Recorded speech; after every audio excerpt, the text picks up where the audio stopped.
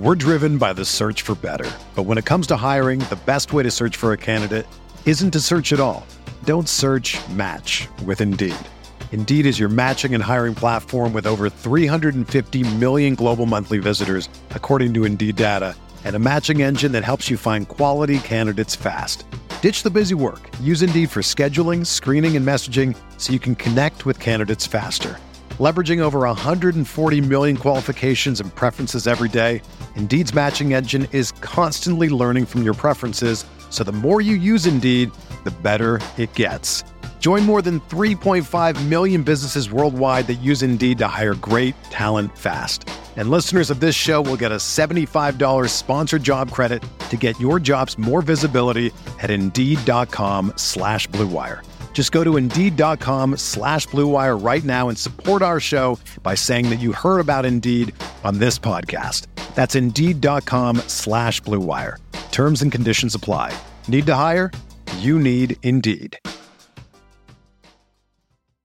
All right, hello everyone, and welcome to episode 84 of the Spurs Up Show, the best Gamecocks podcast on the internet.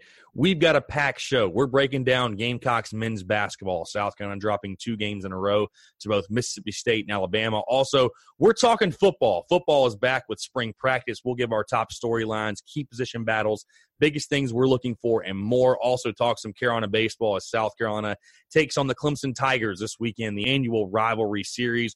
We also have a very, very special interview with former Gamecocks linebacker Bryson Williams as we break down his career at South Carolina, going through coaching changes this past 2018 season, getting ready for the NFL Combine, and much, much more. Before we get to all of that, this show is brought to you by our YouTube page. Please be sure to go check out the Spurs Up Show on YouTube, as we have a bunch of new video content coming to you guys later this week and going on to the summer, to the fall as well. We'll be dropping a bunch of new fire on our YouTube page. That's at the Spurs Up Show. It's also brought to you by our friends over at SeatGeek. SeatGeek, the best ticket buying app by far, the only place I go to buy my tickets.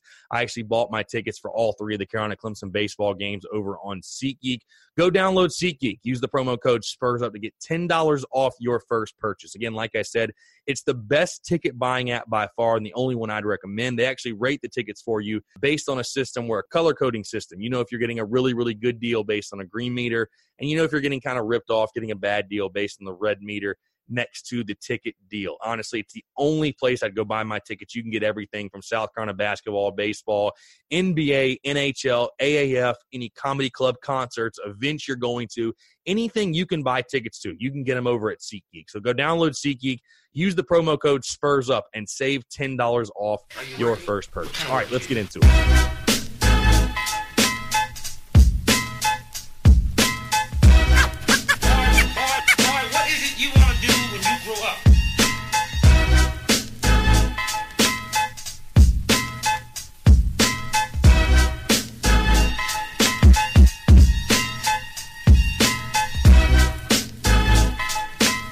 All right, I'm Chris Phillips. He's Thomas Floyd. Tom, good to have you back on the show. I know you were absent last week. Obviously, had some stuff going on, but it's a pleasure to have you back on, man. I'm excited to get into it. Yeah, it's always a great week to be a Gamecock. I'm kind of sick right now, and last week I had some tests come up and some other stuff. Schools, first for you guys who didn't know, I'm obviously still in school at Carolina, but had some stuff come up there. My tests are tough. But Tom is truly the definition of a student athlete minus the athlete part. Yeah. But, student comes first, either way. Yeah, either way, I'm a full-time student. But you're not a student athlete. You're a student podcaster. That's what it is. Yeah, I'm a student podcaster who has a job too. And in like 2 weeks, I'm going to have 2 jobs. So, like, it's going to be a grind. It really grind then, but absolutely. It's a great time to be alive. Obviously, you are a New England guy through and through. You know, we talk the Patriots a lot, but I mean, baseball season now in full swing. Spring training in the works. Red Sox, Jackie Bradley Jr. hitting a home run today. You pretty excited for baseball, or just Thomas Floyd wait till August or September to get into that? I'd watched, I think, maybe 3 regular season Red Sox games. I think it was when they played the Yankees, and I think I watched in the ALDS we played the Yankees, ALCS we played the Astros, and then the World Series we played Los Angeles. And I watched pretty much the entire postseason, but like you're never going to catch me watching a regular season baseball game unless it's against the Yankees or someone just has it on. Like, I'm not really going to pay attention to it because it's regular season baseball. It's like I expect for it to be a Boston team for them to make the playoffs. Like, I don't care about it. I will say fair enough, because even me being as big of a baseball guy as I am, it's very, very, I'm a Braves fan, but it's very hard. I get very excited for opening day. The first month I'm watching a good bit, but it's very hard to watch MLB games in June, July. It's tough. I think the regular season is too long. That's another conversation for another day, for another podcast. I think the regular season is a little bit too long, though, but, it is what it is. Cut it to 100 games and make the stakes higher. Yeah, I mean, that's a lot of games. June, July, it doesn't feel like the games are really, really mean a whole lot, but, baseball is kind of an old school game, so it is what it is. But, all right, let's talk about some basketball. Gamecocks on the hardwood. We're going to start with basketball. Again, we're recording this, as you guys know, on Tuesday night. South Carolina just dropping their game to Alabama. South Carolina now dropped 2 in a row to both Mississippi State and Alabama. Tom, 2 games that, South Carolina, you could very much argue needed to win, especially this Alabama game. I mean, again, South Carolina loses 68-62 on their home floor. You're an underdog in the game Saturday. You're obviously, I talked about this a little bit, you're a 9-point underdog in the game on Saturday. And for me, that was one that, Tom, I've talked about this season that I feel like a lot of South Carolina's losses, you could just really see them coming. It was one of those type of games where, hey, South Carolina's kind of running into a buzzsaw a little bit, if you will, or maybe they're running into a team like a Tennessee, Kentucky, LSU that is just really, really, really good. You could sort of see that coming. This one against Alabama, though, was a game that, if South Carolina really had any shot of making the NCAA tournament, I think it was one you had to win. Again, on your home floor. I'm not sure if you're familiar, Tom, with the net. Basically, it's replaced the RPI in regards to how you get in the NCAA tournament. It's a big factor of how you get in the NCAA tournament. And South Carolina came in this game tonight 81st in the net, Alabama 53rd. So obviously an opportunity to get a pretty big win for South Carolina, and the Gamecocks fall flat on their home court. We talked a little bit off air, Tom. You look at the stats. I mean, Chris Silva, which I thought that if he had a big night, I really honestly thought South Carolina would win the basketball game. He had 23 points. I know he was 6 for 17 from the field, but 11 of 13 from the free throw line. I feel like he was getting hacked every time up, but 23 points, 12 rebounds, 4 blocks tonight. Overall, good night. But, Tom, just a game, in my opinion, that, again, Saturday was sort of more expected, in my opinion, but tonight just a really, really bad loss for South Carolina. No, I mean, it definitely hurts. It pretty much killed our chances for the NCAA tournament. Those were, in my opinion, gone after the loss to Mississippi State. I thought you kind of pretty much had to win out, maybe only lose one game out of Mississippi State, Missouri, or A&M. We had to win at least 2 of those 3 on the road to prove that you're really an NCAA tournament team. And then you drop this one to Alabama at home. It's tough. I mean, Mike Kotsar has 4 points. Felipe Haase doesn't even score. I mean, it's going to be tough to win when you're playing 7 guys and you're shooting 30% from the floor and 20% from three-point land at home. I mean, that's so much terrible. It doesn't make any sense how you would expect to win a game like that ever. Yeah, and I really thought for a while that South Carolina was – I think I called it for Saturday's game that, South Carolina was just due to have a night. They've been so hot from three-point range and really just shooting the basketball in general. I thought, I really thought South Carolina eventually would have a night where they were sort of due. You know what I mean? They were due for a cold shooting night. I really thought that happened Saturday against Mississippi State. But tonight, obviously – really takes the cake. I mean, 31% from the field, 21% from three-point range. They did shoot 78% from free throws, but, I mean, you shoot 31 and 21 from field goal and three-point range. I mean, you're just not going to win any basketball games that way, in my opinion. Tom, the bigger thing to me, and, again, we talked about this a little bit off air. I talked about this on social media a little bit before we came on. The bigger thing to me, Tom, and my takeaway from this game, not just this game, the past 2 games, but really this game is that I think that we sort of put the cart ahead of the horse a little bit with this team. What I mean by that is that I think that, and it's no one's fault, it's no fan's fault, it's no one's fault in the media or anybody else for getting hype, but I think that the way South Carolina was winning basketball games and the hot streak they got on, I don't really truly believe that South Carolina was really ever an NCAA tournament type of team. I just – it never, in my opinion, and I maybe never came out publicly saying this, but I never really felt like South Carolina was truly an NCAA tournament team. I mean, this is a team, again, that lost to Wyoming, Augusta in an exhibition, Stony Brook. I mean, that looked terrible in non-conference play, and that came out in the conference and obviously has done some great things. And, again, this season is still South Carolina right now 14-14, 9-6 in the conference after tonight. Can have a pretty good season, especially for the way that it started. But, Tom, I just don't really think this was ever truly an NCAA tournament team. I think the NIT was much, much more realistic. And I think South Carolina making the NIT after, the way it started will still be, in my opinion, a great season for this team. No, I mean, the way I see it, you lose to Stony Brook and Providence in the beginning of the season, that's going to hurt your chances for a tournament. I mean, you got to win those what are they called? I'm sick. I'm sorry. You got to win get those out of conference kind of gimme games at the beginning of the year. Obviously, Wofford's ranked now in the top 25 in the AP. I don't know how they're so good, but whatever they're doing, we need to probably maybe copy or join the SoCon one. Like my dad always says when you go back to the Southern Conference, but it's tough. You lose Wyoming on the road, and then we drop that one to Oklahoma State later this year on the road. Haven't been very good on the road. I mean, I don't know what it's been. And then you shoot 20% from three at home. I mean, you're not going to win a lot of games when you're shooting 20% from 3-point land. Like 4 of 19 is terrible.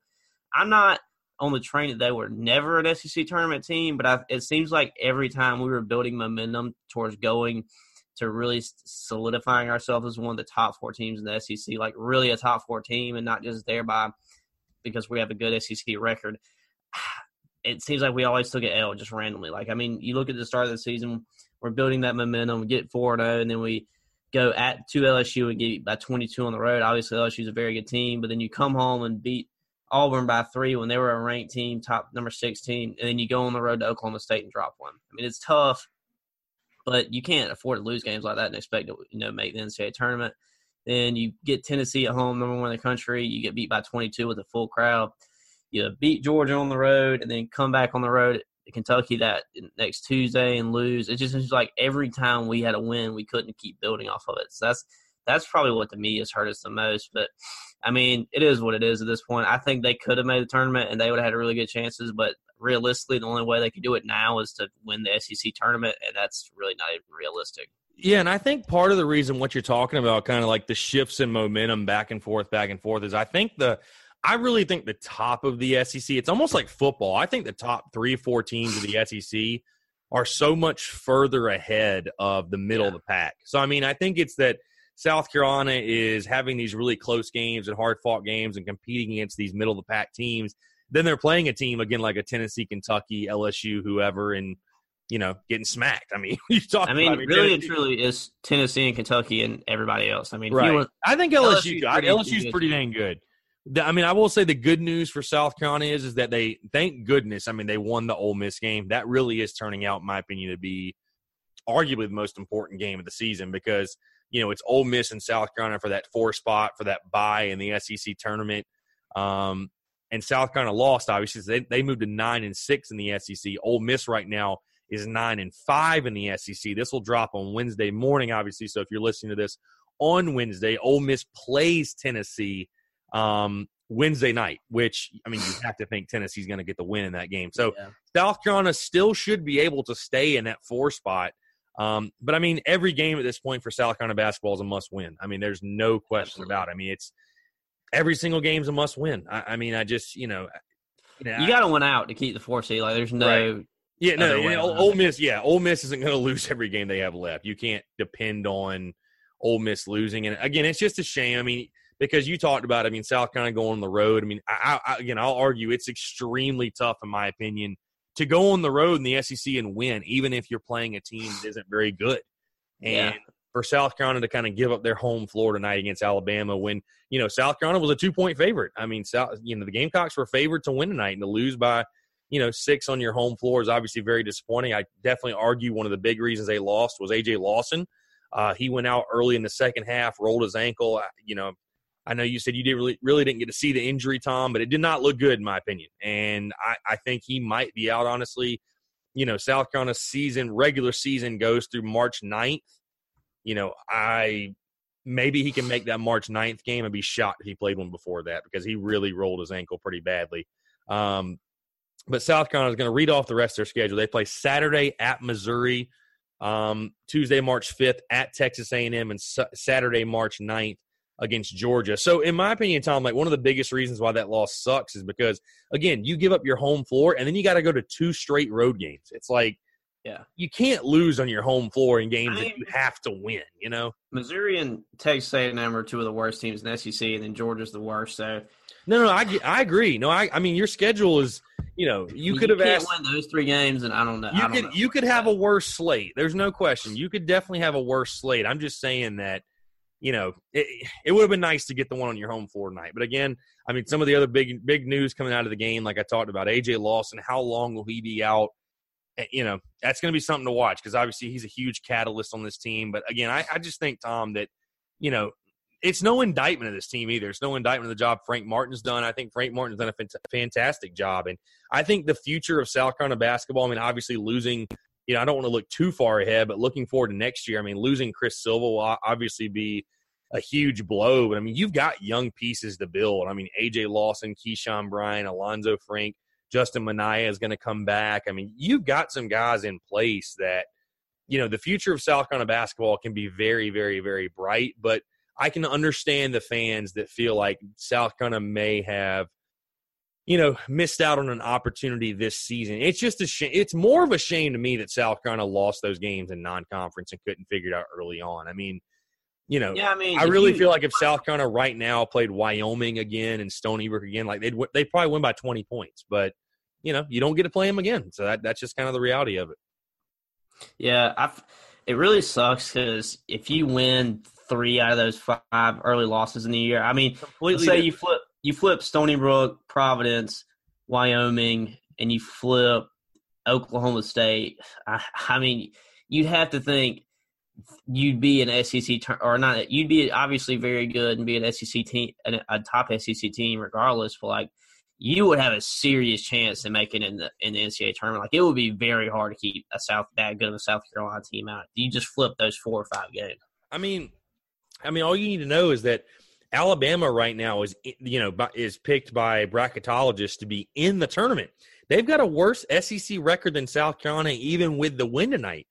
But they're 17-11 overall. South Carolina's 14-14. I mean, that's tough. I think I read a stat tonight. There's never been a 15-loss team in the NCAA tournament. So that means, you know, with South Carolina sitting at 14-14, you basically have to run the table in the SEC tournament. I mean, which is going to be tough. I mean, you think of those 3 losses: Stony Brook, Wyoming, and like you said, Providence. I mean, South Carolina could easily be sitting in Alabama's spot, 17-11, 9-6 in conference.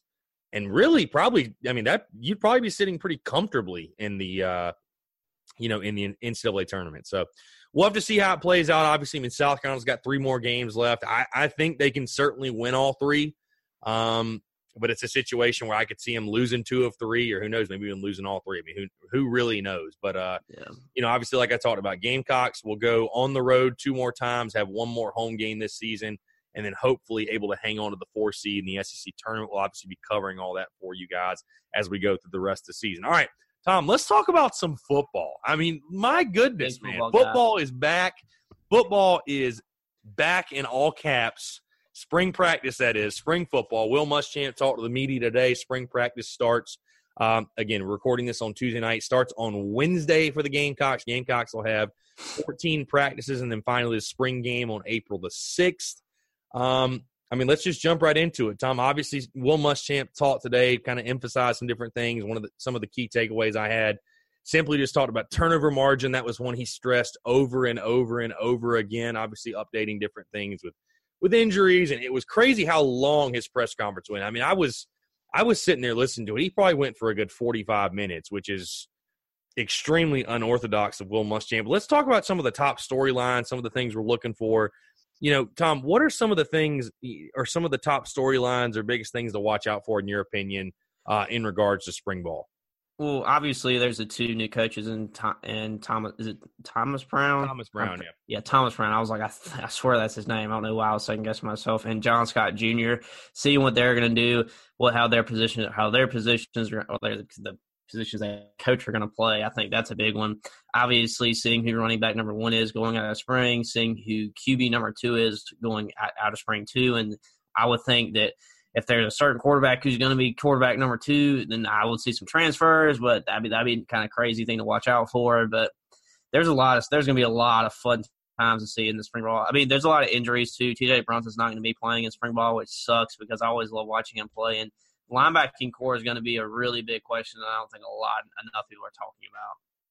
Yeah, you talked about especially with the injuries too. I was going to pull up the guys that are out for spring ball. So the guys that are out, this is per Will Muschamp talked about in his presser today. TJ Brunson, Rosendo Lewis, Caleb Kinlaw, Caleb Jenneret, Tyreek Johnson, Javon Kinlaw, and Danny Fennell.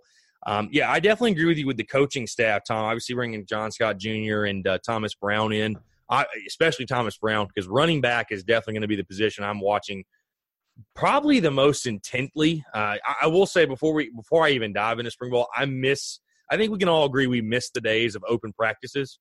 I hate how private and closed everything's gotten. These head coaches feel like they have these master schemes and master plans to hide, unfortunately, but it is what it is. But yeah, definitely I think the coaching, how Bobby Bentley does at the tight end coaching position as well. I don't know that we'll really know and see the effect of that until we get into the season, but I'm really excited to see kind of these new enrollees as well. Will Muschamp talked about a little bit today. Zach Pickens, kind of the role he's going to be playing, so he's going to be working out at both defensive end and defensive tackle. Some of the newer guys, on defense, again, offense, all over the field really for South Carolina. Some of these higher touted recruits, Joseph Anderson comes to mind, obviously Ryan Helinski. I'm very excited to just kind of see how these guys sort of incorporate. I mean, I think South Carolina, while Will Muschamp has been here, they're getting more and more talent in each and every season through recruiting. And, I'm very excited to see kind of where those guys fill in those roles. You sort of brought it up, Tom. To me, the biggest thing that I'm watching, again, and I talked about the biggest storyline, biggest thing I'm watching all throughout this offseason and definitely in spring ball is the running back position. I mean, we've already seen Tyson Williams transfer. Rico Dowdle returns. You've got Kevin Harris. You've got Mon Denson. Those guys as well. I'm just extremely excited to see kind of who steps up from that position. Because that's been an area for me where South Carolina has been less than stellar. I mean, Thomas Brown definitely talked about it. He has been less than stellar, or they've been less than stellar at that position. I'm just excited to see really just who steps up for me. I mean, you talked about as well the quarterback position. Who's going to be the number 2 guy? I mean, I think this is a huge, huge spring for DeCarrion Joyner. I know many believe that as well. I think DeCarrion, many have had him transferring. I'm the kind of belief that if he's not QB2 after this spring, I definitely think we could see a transfer.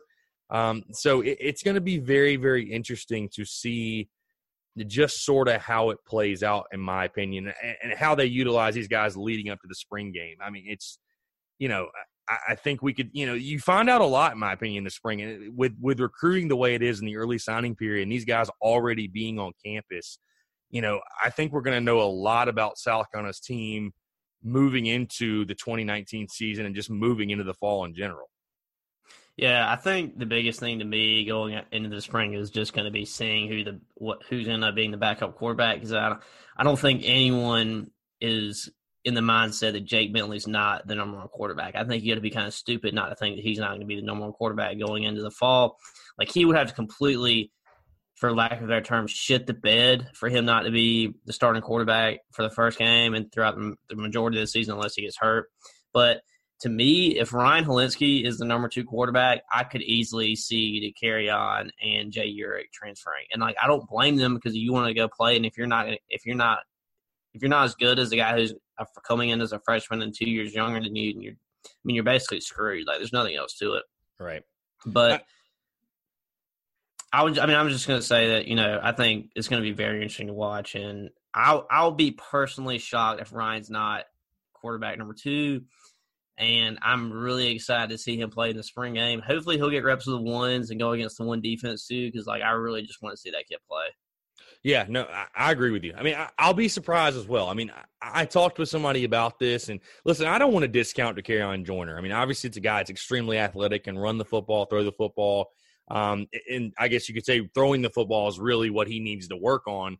from coming out of high school and the limited action we saw last year. But I definitely don't want to discount DeCarron Joyner and kind of what he can do. But I'm on both sides, Tom, because a part of me wants to see DeCarron Joyner do well and be the quarterback too. But another part of me is like, let's just face it. If Ryan Helinski's kind of the guy that we think he's supposed to be, he should be the quarterback too. I mean, he should be that guy. I mean, just simply put, I mean, I'll be almost, selfishly, I guess you could, if you want to call it that, I'll almost be kind of a little worried if he's not QB2. Like, he's not good enough to beat out a guy that can't hardly throw the football from what we've heard.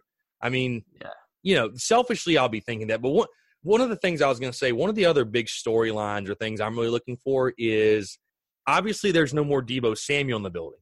I'm looking for and listen, I don't know that this is going to something that's probably a battle that we'll go through, through the summer, into the fall, maybe bleeding into the season. But who is going to be that playmaker for South Carolina? Obviously, Deebo was the guy that when he was on the field, you could always turn to number one. When you needed a big play, South Carolina would turn to number one, find him in some way, schematically get him involved.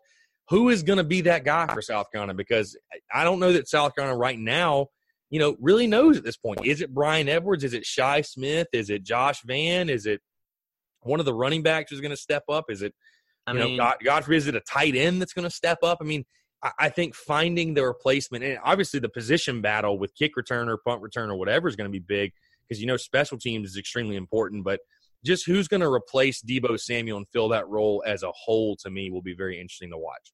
I mean, I don't think you replace Deebo Samuel. I don't care who's coming on the team for next season. I would be very shocked if it's not kind of I don't want to say it's like the running back room last year, but it's going to be a wide receiver by committee. Obviously, you're going to have Brian Edwards and Shi Smith are your first two receivers, and then wide receiver 3 is up between Trey Smith, and he's hurt. No one really knows what's going on with him. And then you have guys coming in like Xavier Leggett and Keyshawn Toney, who's going to be a tight end. But still, I mean, it's going to be a lot of competition. I think they're going to have to get the tight ends a lot more involved, and especially the running backs too in the passing game than the years before, because I just don't think you replace Deebo with just a receiver or two. I don't think that's possible.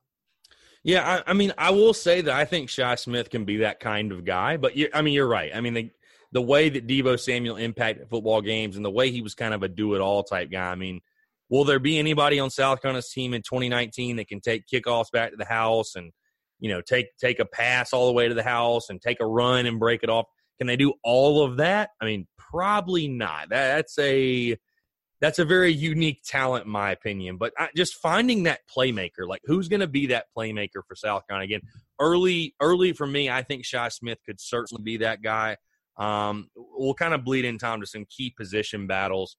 I think definitely special teams with a kick returner. I think that could be a big one. I'd like to see a battle at punt returner since we're on the topic of special teams. I don't personally love Brian Edwards back there. I know we talked about this multiple times last season, Tom. I don't love Brian Edwards back there. I think it's a weird fit.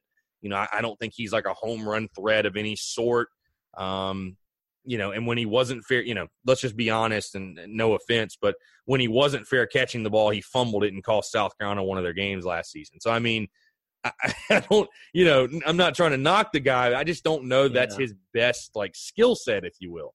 I will say one of my other big position battles, Tom, are just kind of a position that I'm really intrigued to watch. As you talked about, T.J. Brunson, Rosendo Lewis are guys that are limited or out for the spring. How does the rest of the linebacking core shape out? Because that was a huge weakness for South Carolina a year ago. I mean, Will Muschamp highlighted Ernest Jones today in his presser as a guy that, I know we talked about a year ago, a guy that was very, very impressive in your eyes and a youngster that I think really grew up in front of our eyes. Can a guy like Sherrod Green, I mean, Will Muschamp talked about how he can play both the Mike and the Will, but, at times he looked lost out there. I mean, can Sherrod Green step up and make plays for South Carolina this year? So I think the linebacking core, Tom, is definitely a huge position or position battles, if you will, that I'm really looking forward to watching this spring. No, I definitely agree. I think it's going to be very interesting, especially with TJ and Rosendo Lewis are the two that I think. I mean, who steps up for you, the Mike linebacker? Is it going to be an Ernest Jones or one of the incoming freshmen? I mean, it's going to be a very, I don't know. They're going to be very hard to watch in the spring, if I had to guess. And I was just going to say, you're losing, Bryson Allen Williams too, who, as you guys know, is our guest for this podcast. I mean, you're losing Bryson Allen Williams too. So I mean, who's going to fill his role? Who's going to be that buck? Who's going to be that pass rusher type guy? I mean, there's going to be it's a very interesting position, in my opinion, the linebackers. Yeah, no, I mean, it's going to be a really fun thing to watch shape out. Yeah, I mean, the other just staying on the defense, the other position I'm really looking for is just the defensive line rotation. Obviously, Josh Belk no longer with the team, but I think South Carolina's obviously got a lot of talent coming in with Joseph Anderson, Zach Pickens, other guys. You've got Javon Kinlaw back, Rick Sandage, JJ Nigbare, Keir Thomas. I don't want to leave him out. DJ Wanham, where's he going to play? These other guys. Just how the defensive line rotation, to me, really works out, is going to be big for South Carolina as well. I mean, I just think defensively, South Carolina, obviously, first off, they got to be healthy. But second, they've got to be better. They've just got to be playing better than they were last year. I think offensively, you got a little bit more of a game plan, a little bit more an idea who's going to be out there for you. You got quarterback, QB1 settled, most of your offensive line settled.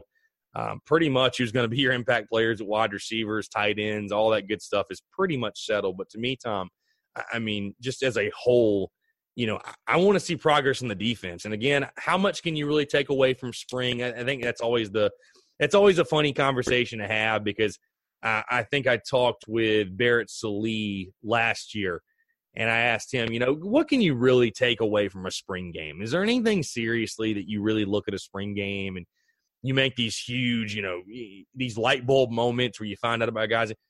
No. I mean, there's not a whole lot you're going to learn from a spring game.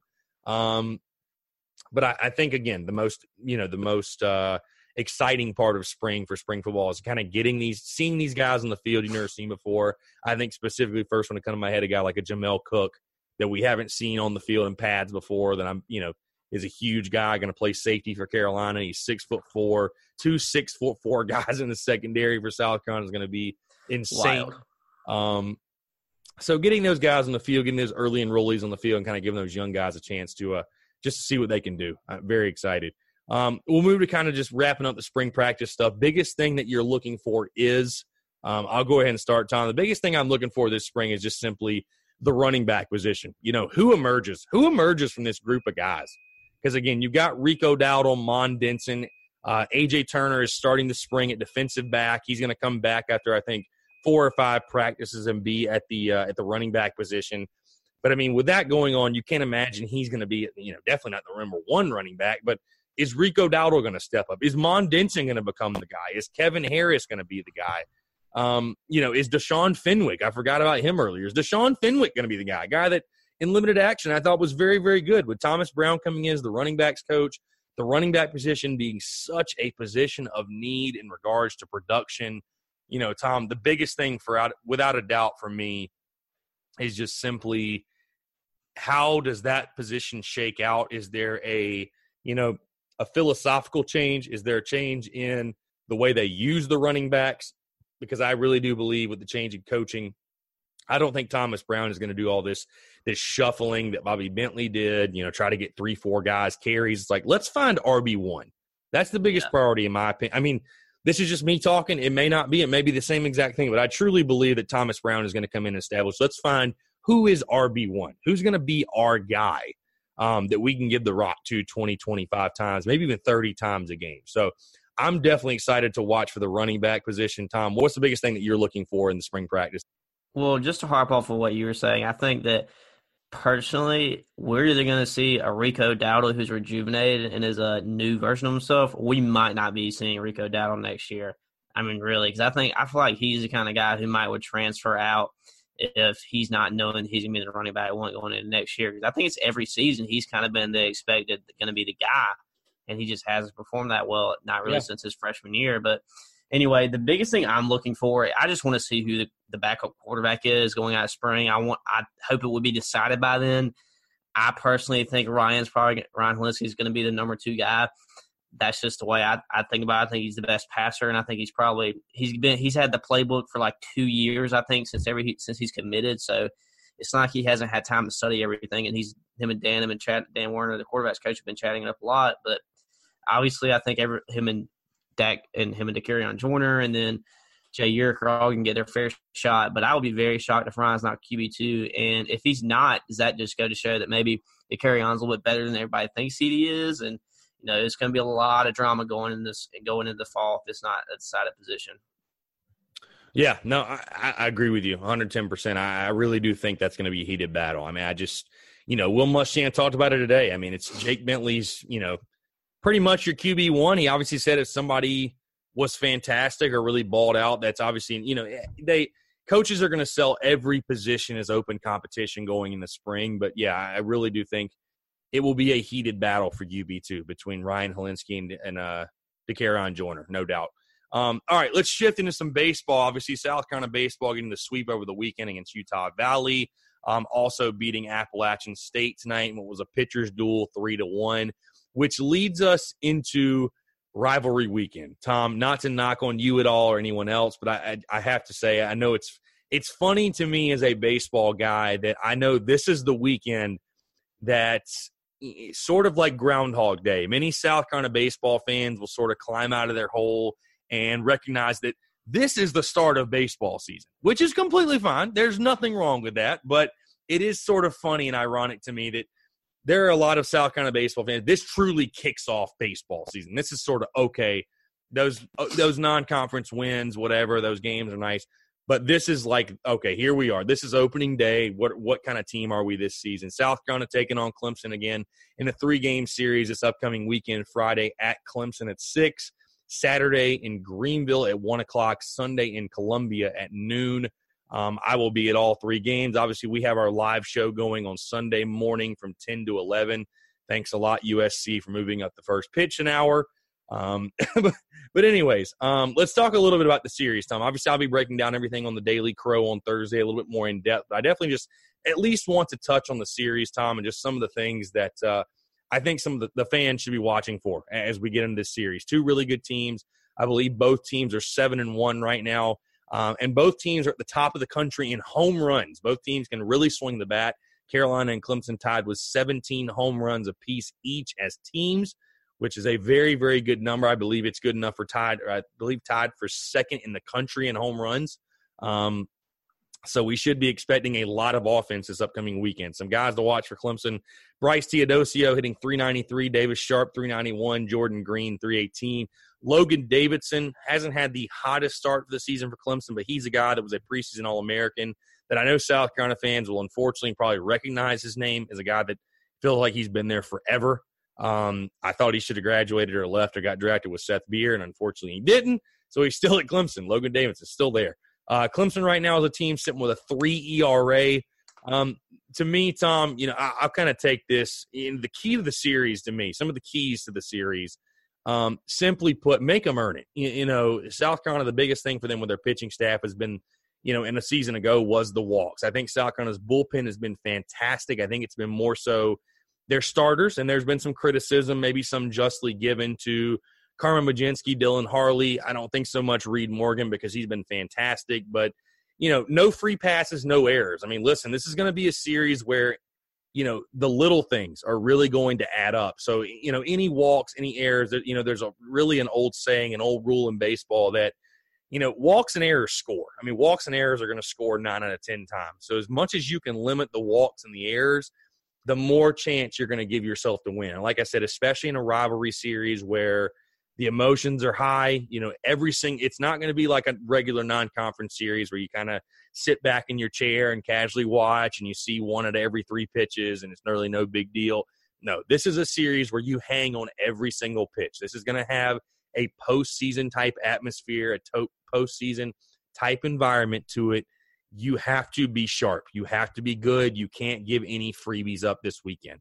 Another key to the series for me, Tom, timely hitting, simply. I mean, listen, you can hit all the home runs you want. You can be that power slugging team, if you will, but it really comes down to when you have guys in scoring position, when you got guys on base with 2 outs, who's going to be the team that gets the clutch hit? I mean, who's going to be the team that, puts the nail in the coffin? Who's going to be the team that takes the early lead? Who's going to be the team that hits the walk-off?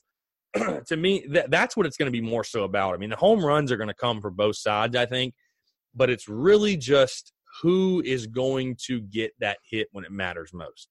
And then finally, for me, the key to the series, one of the bigger keys is just simply stay in the moment. And this is more specifically for South Carolina. You know, I think staying in the moment, you have so many new guys, which this may actually help South Carolina stay in the moment because they have so many new guys that, you know, frankly don't, you know, a lot of them I probably don't really know that much about the South Carolina-Clemson rivalry and, you know, probably really maybe won't think that much of it. But, I mean, this rivalry, it has a way to get to you very, very quickly, especially in baseball. I mean, it's the best college baseball rivalry around. So, I mean, I think just staying in the moment, staying within your emotions, staying within yourself, not trying to do too much, just being who you are. Because the second you try to do too much and do something you're not comfortable doing is when you make those mistakes, is when you make those errors, when you give up those free passes. So I think just staying in the moment for South Carolina, I think will be big for this team. You can't – I mean, obviously this is a huge one. I know all the fans want to win this one. Tom, you talked about – I mean, as funny as it is, you talked about in our baseball season preview beat Clemson. I mean, that's really, you know, there's a lot of baseball fans that it's beat Clemson. I mean, this season. They're going to judge the season on whether or not we beat Clemson. That's all that's going to matter. Well, yeah, I mean, and really they're going to judge this. Not even so much they're going to judge the season. It's going to be – I wish there were ratings for these streams for these college baseball games because I guarantee you if you could look at the ratings in the midweek game following the Clemson series and even the weekend series following the Clemson series, if you could look at the ratings on if South Carolina wins the series versus if they lose the series, if you could look at it, like it would be so drastic. I mean, there will be so many people that I think this series, in my opinion, sways the casual fan. It sways the casual fan to, am I going to watch this South Carolina team all the time, or am I going to very, very, very lightly watch them, and if they make the postseason, I'll watch? That's really what it comes down to, which, again, I'm not judging anybody. Baseball is not everybody's game. I get that, whatever. But, like, you think about, you know, the teams in 2010, 2011, 2012 that were going to the College World Series and winning national championships. I mean, you even look at, like, their midweek games. Their midweek games were sold out. I mean, you know, there were 6,000-7,000 people at a midweek game. And, you know, you want to know why? It's because South Carolina was a top 5 team in the country. I mean, it's not like some secret, okay? So, you know, this is a big series for, you know, really that's one of the smaller reasons, but just to get back on the right track of this. I mean, obviously South Carolina, I believe, has lost 3 or 4 series in a row, these guys. I mean, South Carolina as an athletic department, athletics program has lost too many games, too many series, too many anything to Clemson. I mean, it's just time to kind of turn that tide around. So, again, I don't think anyone needs to put emphasis on how big of a series this is for South Carolina baseball. Tom, I know I just kind of stole the show there. You got any comments on the Clemson series upcoming this weekend? Win the damn games. That's all I got to say. I was going to say, obviously you'll be the live show Sunday. So, I mean, we'll have plenty to talk about before the game Sunday. But, I mean, it's one of those ones. It's one of those ones where I'll equate it to this. Chris Silva talked about, they asked him, what's the biggest college basketball game that you've ever played in? They asked Chris Silva this, and he said the Duke game, March Madness, the Duke game. Every South Carolina fan from that game. They said, why was that Duke game the biggest one you ever played in? He's like, because you looked across the arena and nobody had to get us hyped for that game. Nobody had to hype us up for this game. That's how this series is for South Carolina baseball. This and Clemson as well, both sides. Nobody has to. There's nothing you need to say about this one. I mean, it's Carolina Clemson. That's all you need to know. It's Carolina. You know, in any sport, it's like that. But I say especially for the baseball series because, again, you know, in football, we love to talk, hey, this is the best rivalry in college football. And, you know, we say that. And, you know, there's a lot. I mean, listen, I think it's certainly top 3, 4. But there's a lot of debate. I mean, Auburn, Alabama, there's Michigan, Ohio State, whatever. But I really don't think there's any debate that South Carolina Clemson is the best rivalry in college baseball. I don't think there's another one. I really, really don't, with just the passion, the energy, the intensity, you know, the pure hatred on both sides. I mean, and I think you're going to see that this weekend. 3 great atmospheres, again, at Clemson, in Greenville, and in Columbia. I think without a doubt you're going to see 3 fantastic atmospheres. Again, we'll have our live show Sunday morning. You know, please be sure to stop by. If you guys are at the stadium, if you guys are in Columbia, we're going to be having a real good time. Hopefully we'll be getting ready to watch South Carolina sweep the 3rd game, sweep the series, and we'll have a really great time. But come by, say what's up, say hello. We'll also be giving away some Helinski's Hope wristbands. I haven't even announced that yet on social media, but we'll have some other giveaways, stuff like that. But come have a good time with us. Come talk some baseball, talk some shop, and we'll have a good time doing that, getting ready for the game. So, yeah, let's move into some listener questions. Obviously, I know we have a ton of listener questions, kind of ranging from a different number of topics. Yeah, I was going to say, Tom, I kind of stole the show there with the baseball stuff, not going to lie. But I figured I would save you the trouble. Let's just knock it out. I'm kind of torn. For all the listeners listening, I know you're still listening right now. I'm sort of torn because obviously I do the Daily Crow and break down the series, but we have to talk about the podcast. We can't not talk about it. So, I mean, we all know that I'm not like a big baseball guy, so I almost like freaked out when I saw we were talking about football on the show today. Like wild, right? I mean, it's finally it's like football season is really never over when you think about it. But, yeah, that's true.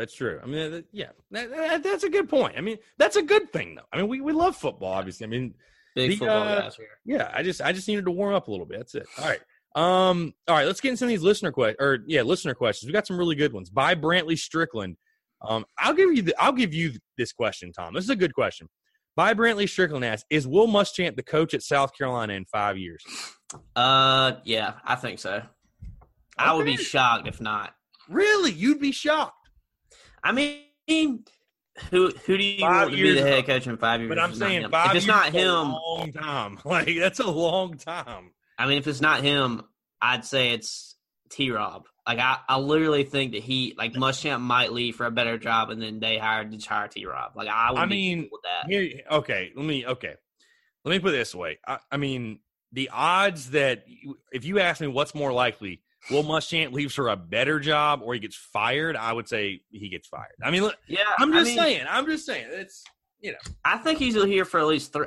He's here until Helinski leaves, in my opinion. So that's at least 3. So you got 2 more years on top of that. Unless Doty is just terrible, that's another 2 or 3. So, I'd say he's still that's a good point. That's a good point. I mean, I'm not saying he's not. I'm just saying, I mean, I wouldn't – I'd put it at 51-49 he's here in 5 years. That, in my opinion, maybe 60-40 confidence level.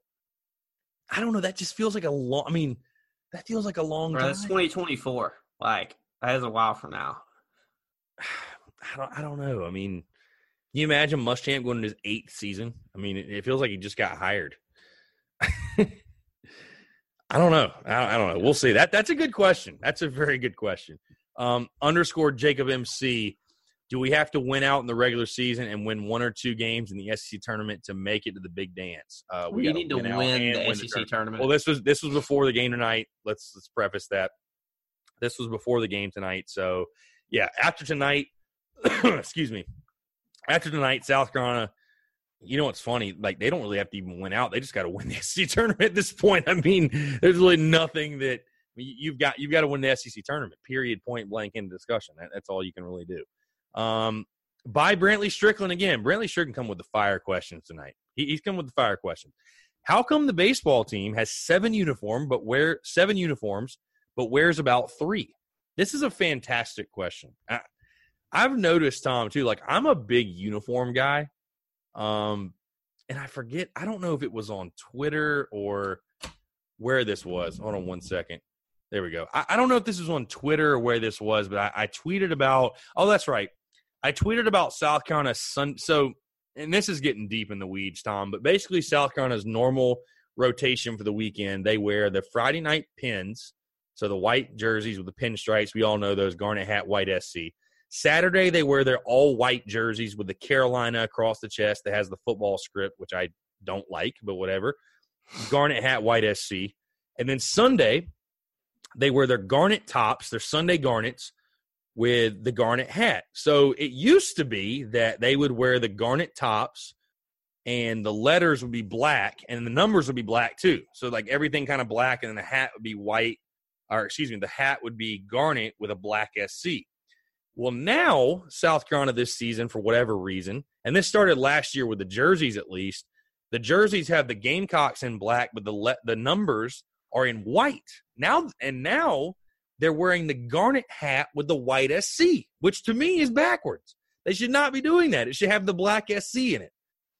And then, get the actual question, South Carolina has like 7 uni combos. They wear literally 3 of them. I mean, to me, one of the freshest looks that South Carolina has, I'd put it on the weekend if it was up to me, the black tops. The black tops are so fresh.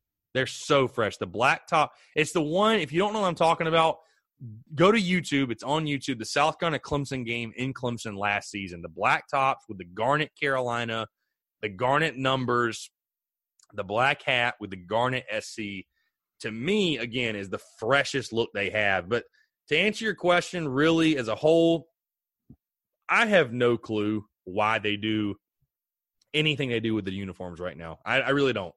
I mean, the only thing I'll say is that the one positive I have to say is last year South Carolina was wearing Friday night pins in the midweek, and that shit pissed me off. So thank God they're not doing that anymore. Bro, it's not that serious. That's my rant on the baseball uniforms. I'm just saying, like, when you have so many fresh unis, like, you're not even taking advantage of them. Like, bro, the ones Saturday are, I mean, they're clean as hell because they're all white, but they're just so boring. I mean, and the whole, like, because I know, you Under Armour went with the whole, like, we're going to make South Carolina have this universal font and this universal, the numerals. And, like, I don't want football my bad. I don't want football lettering on a baseball jersey. Like, it looks stupid. It looks so dumb. You don't see the South Carolina cursive on a football uniform. So I'm just saying, man. I'm pretty passionate about it, as you can tell. Kind of annoys me. We had Coach Kingston on the show. I sort of wanted to be like, hey, what's up with the unis right now? But I don't think he would ever talk to us again. Yeah, so probably was better that you didn't. All right. Let me get off the uniforms before I blow a gasket. All right. Wiggins.Harry5. What do we as a baseball team need to work on? Well, the boring answer, I could say early in the season, you need to work on everything. But I would say right now the biggest things this team needs to work on, starting pitching. I mean, getting more length out of your starters. I think guys like Carmen Majinski, even with the way Reed Morgan's pitched, all the starters need to be better, getting more length out of your starters. I know the strength of this team is the bullpen, but you don't want to ask your bullpen to pitch you 4 innings every single night. I mean, it'd be nice if you've got your Friday night guy, Carmen Majinski, give you 6-7 solid innings, getting more length out of Dylan Harley. And I think that'll come with experience. I think Dylan Harley's a guy that has great, has great stuff, and a guy that's going to be really, really good for South Carolina. I'd say that some of the bigger things as well on the hitting side of things, cutting down the strikeouts. I mean, South Carolina's a team that's striking out, I think, basically 10 times a game right now. Just putting the ball in play. I mean, good things are going to happen when you put the ball in play. I think South Carolina right now is a very, hit big, miss big approach. I mean, that's why you're seeing all the home runs, with the strikeouts are going to come with it. But I think as much as you can cut down the strikeouts, that's going to be the big thing. And then the other thing I'd say the baseball team needs to work on, just simply, again, getting these new guys, make sure they're getting as many at-bats, getting as many appearances as they can, and really just finding their groove, man. That's the only way these new guys are going to, find their stroke and, kind of be the guys that South Carolina hopes they can be, is just get them more experience, get them on the field. John_Reamer ABC. That's what I'm going to understand. I think that's what it says. John_Reamer ABC. Do we still have a chance at March Madness? What about if we lose tonight at Alabama? Well, we did lose tonight at Alabama. We have to win the SEC tournament, period, point blank. I think we kind of went over that. Zbird86, will starting pitching be shuffled for the Clemson series? I don't think so. I think you're going to see the same weekend series. And I think people have asked about this. I know Mark Kingston didn't definitely say this is what we're doing. But I just don't think it's a good look to shuffle, before the biggest series, of the season to this point. Obviously not the biggest series of the entire season, but the biggest series of the season this point, to shuffle your weekend rotation. I mean, you got to – if Carmen Majinski was good enough this offseason to be your Friday night guy, like, you got to trust in him. You got to give him the ball and say, hey, man, like, go pitch us a good game. Go pitch your best game of the year, build on it, and let's, be the kind of guy we expected you to be. I think South Carolina will stick with what they have. Obviously, Reed Morgan's been fantastic on Sundays, so I don't see him going anywhere. And, again, I think Dylan Harley's stuff has been really good, and I thought he was good this past weekend. I don't think there's any need to take him out. I really just think Carmen Majinski's got to be better. I mean, I think that's the biggest thing. But, no, I think you're going to see the same exact weekend rotation. But, I think South Carolina will be very, very quick to go to the bullpen if they run into any trouble with their starters. Lastly, Stokes_Huey. Do we have a chance to win the series this weekend? Yeah, I'd say we have a chance, a pretty good chance, actually. I think, I'll give my prediction Thursday. I'll save my prediction for what's going to happen on Thursday. But do we have a chance? Yeah, we have a really, really good chance. I mean, I know Clemson's in the top 25 right now, but from people I've talked to that know baseball that are actually Clemson fans, they're not extremely high on this team. I mean, Clemson lost a lot, especially in the pitching. You lose Seth Beer, which, I mean, really, Tom, even if it wasn't for Seth Beer, South Carolina probably wins the last 2 years in the series. I mean, it's Seth Beer's literally by himself beat South Carolina a couple of those games. So, yeah. So, I mean, that's pretty much – I mean, that's all the listener questions. That's pretty much going to do it overall. Anything else we may have missed, Tom? I know I kind of missed this in the intro, but obviously Bryson Allen Williams on the podcast. Very, very, very excited. You guys know we had Michael Scarnecchia on a couple weeks ago, and that was the first time we had a guy that was, that recent. We can't have any current players on to the school and all that, blah, blah, blah, all that stuff. But to have a guy that was just finished up as recently as he did was big time. And to get a guy like Bryson Allen Williams that really had a storied Gamecock career, played, all 4+, I'd say 5 years for South Carolina. Fantastic interview with Bryson. You know what I mean? Talking about just kind of his career at Carolina, going from Steve Spurrier to Will Muschamp. There's going to be a lot of interesting insight. I think Gamecock fans are going to say, wow, I did not know that about this guy. So very, very excited. But, Tom, anything else we may have missed? I mean, obviously a packed show. I mean, a lot going on. I think this might be the busiest time of the year. Basketball, baseball, you got football, getting back in full swing. I mean, we got a lot going on right now. There's not anything I can really think of off the top of my head, but yeah. No, I don't think so either, really. Yeah, for sure. All right. Yeah, for sure. All right, cool. We'll get in the interview with Bryson. Before we do that, please be sure this interview is going to be brought to you by our friends over at MyBookie. Obviously, my best bet has been struggling. Tom, we dropped to 7-6-1 tonight.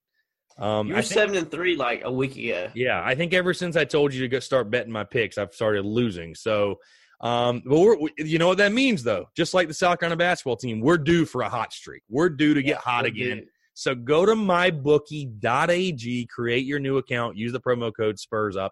You're going to get a 50% deposit bonus. You can literally gamble anything. I'm talking South Carolina sports. I mean, college basketball, NBA, NHL, AAF, politics even. I know, Tom, that's big. Politics. I know you'd love to probably gamble on that. Pop culture stuff. It really just anything and everything you can think of. MyBookie's got it. They're the best online booking site or online gambling site by far. If you have any questions, concerns, anything like that, you can actually reach out to them via social media. Any tweet, any DM, they will get back to you, answer your questions really quickly. Again, they're just by far the best. Go to mybookie.ag, use that promo code SPURSUP to get your 50% deposit bonus. If you take, let's just say, for example, $500, you want to go gamble with $500, they're going to give you an additional $250 to play with when you use that promo code SPURSUP. I mean, it's literally that simple. Go win yourself some money. Again, our best bet is due to get back on track, and I can guarantee he's going to get back on track this week. So mybookie.ag, use that promo code SPURSUP, SPURSUP, and go win some money with those guys. All right, enjoy this interview with Bryson Allen Williams.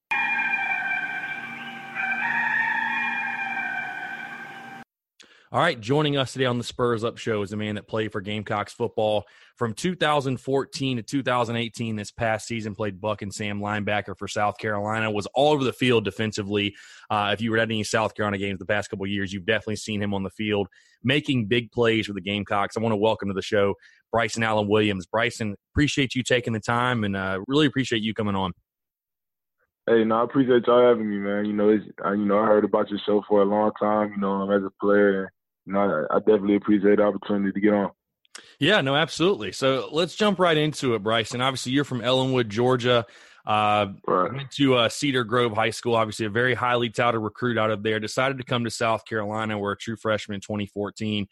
jumping into your recruitment, obviously, again, you were a very highly touted recruit, had a bunch of different options. I think it came down to Alabama was another option for you. Georgia, I know, played a huge factor, but you eventually decided to come to the University of South Carolina. Talk about just your recruitment as a whole and why you chose to be a Gamecock.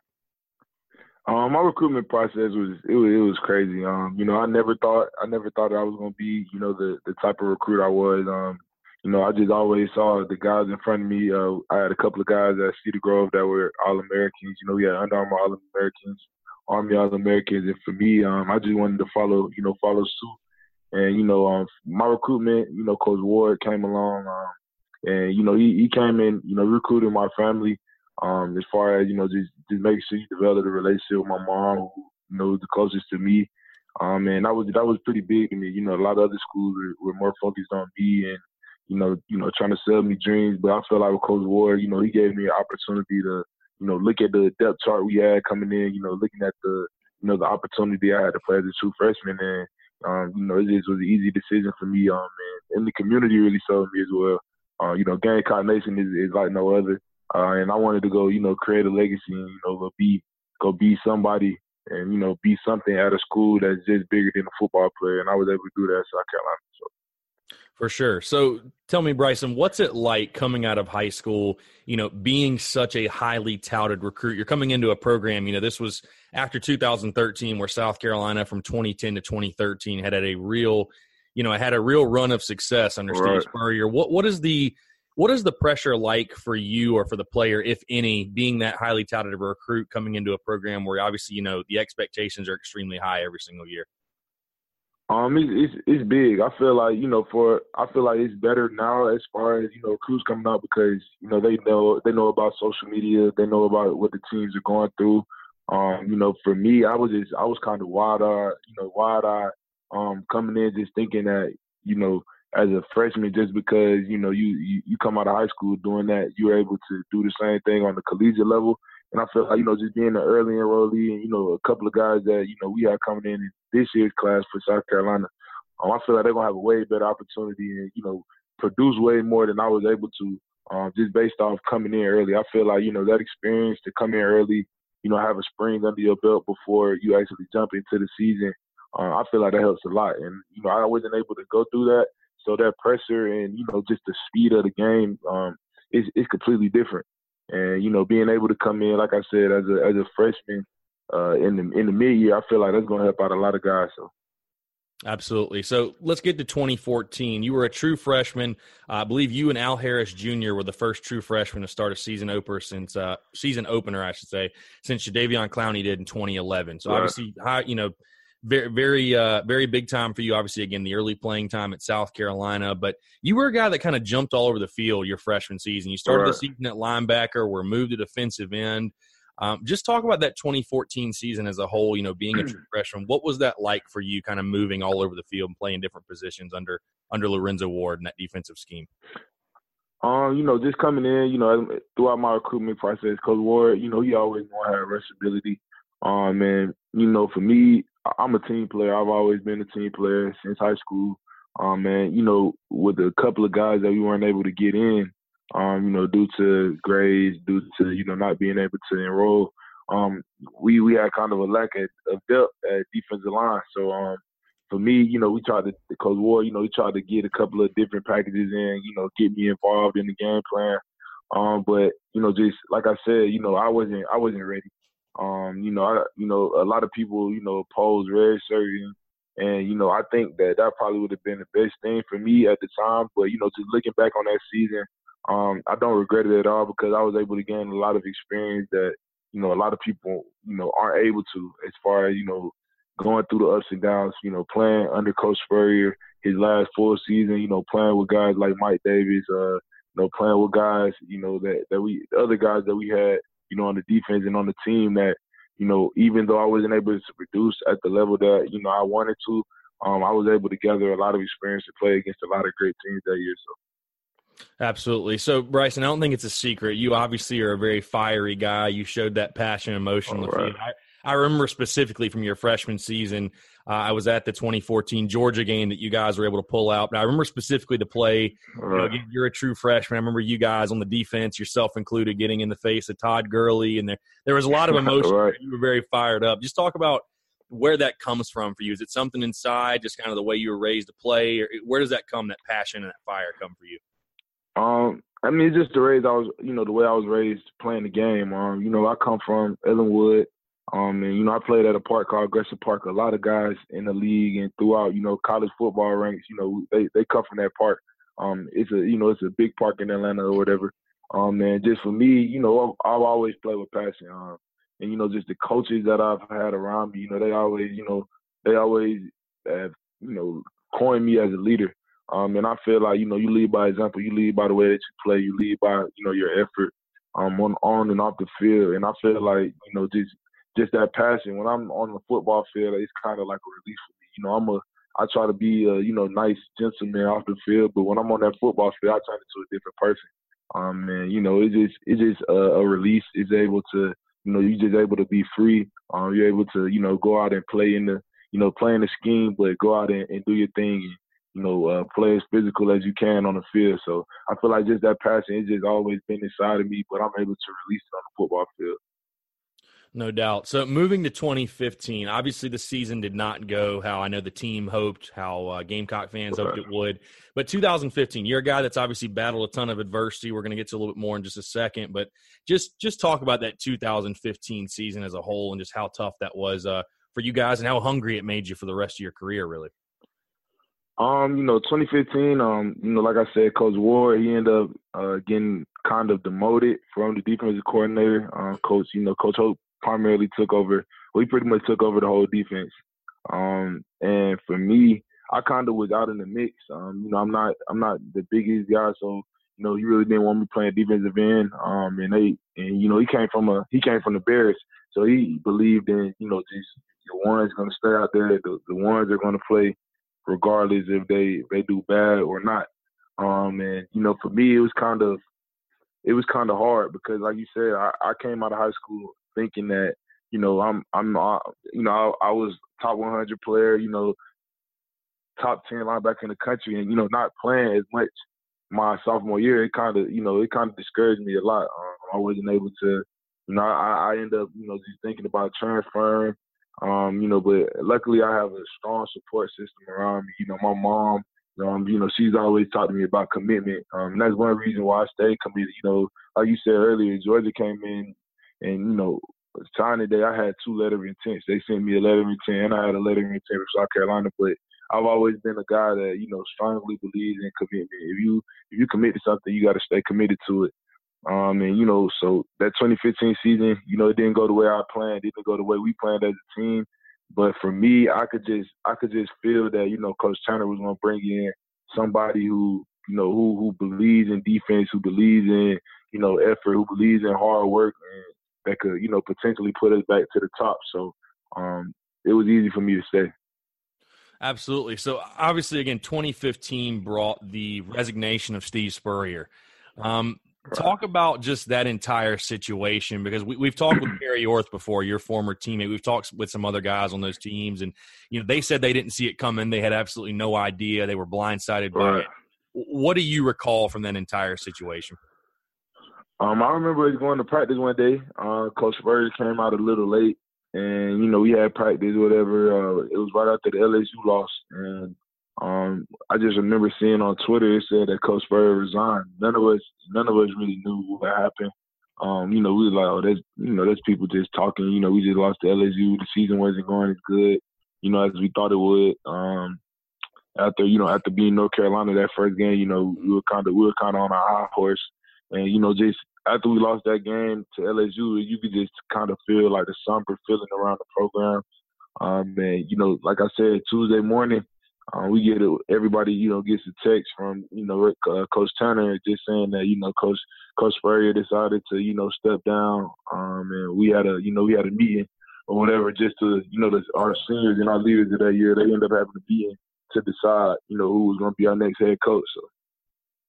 So there's a lot of different takes on Steve Spurrier has his reasons. There's a lot of different people, a lot of different opinions from somebody in that locker room. I'll just ask you, Bryson, frankly, I mean, did it rub you the wrong way and other guys the wrong way for Coach Spurrier to step down when he did and kind of handle it in the manner in which he did?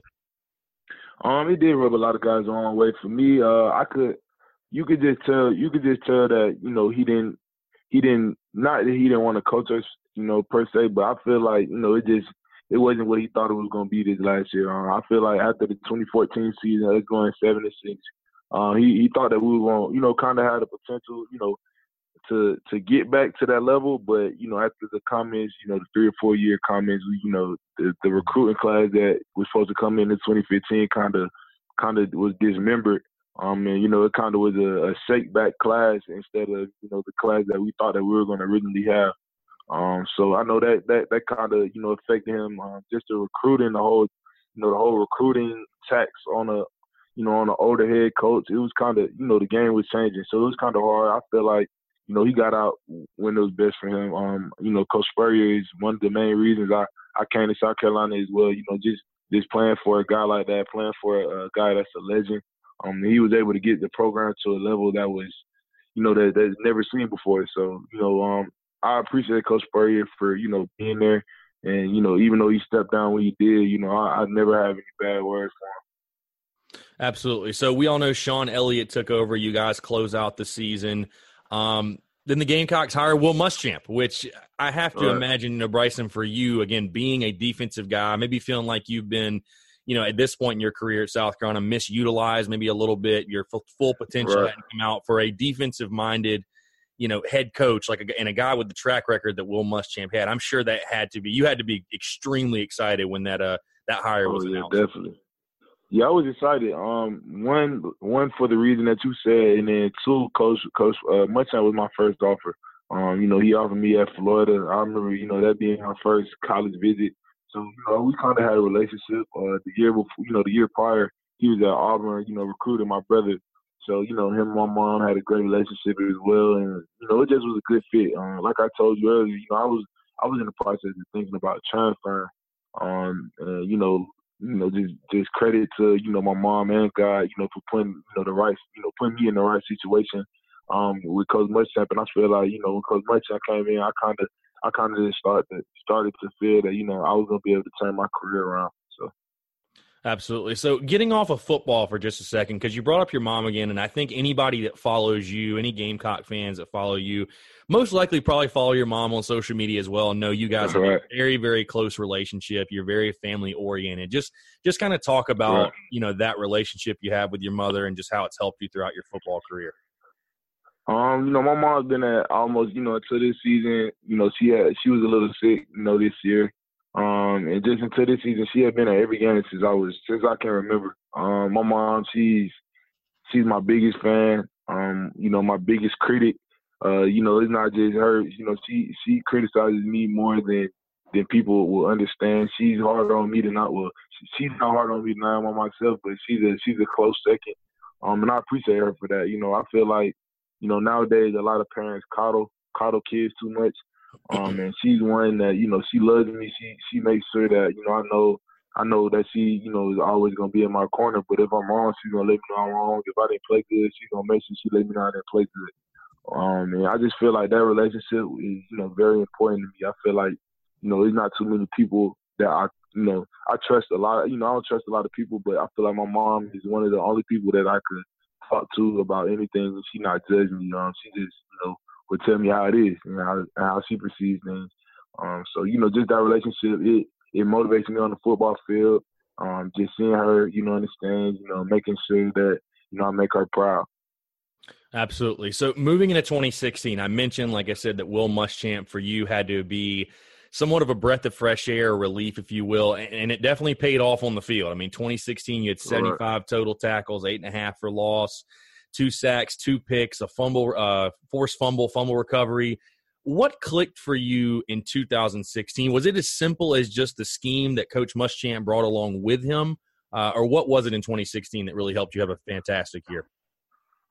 I feel like it was my role, one. I feel like it was the scheme as well, but overall, I feel like it was more of myself.